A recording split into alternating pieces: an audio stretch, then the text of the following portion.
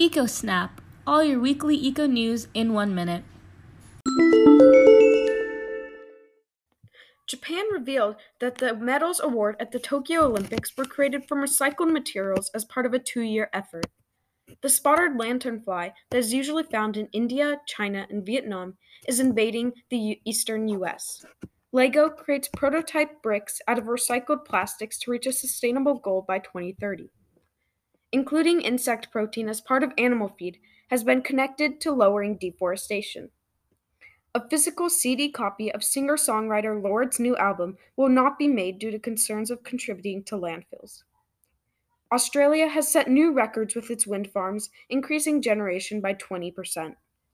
A lawsuit deal involving the quality and safety of drinking water concerning First Nations has come to an $8 billion deal with Canada to improve the water system across Canada.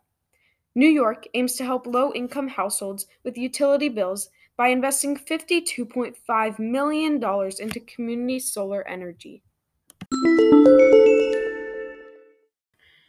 Check our website for more information on each of these eco headlines.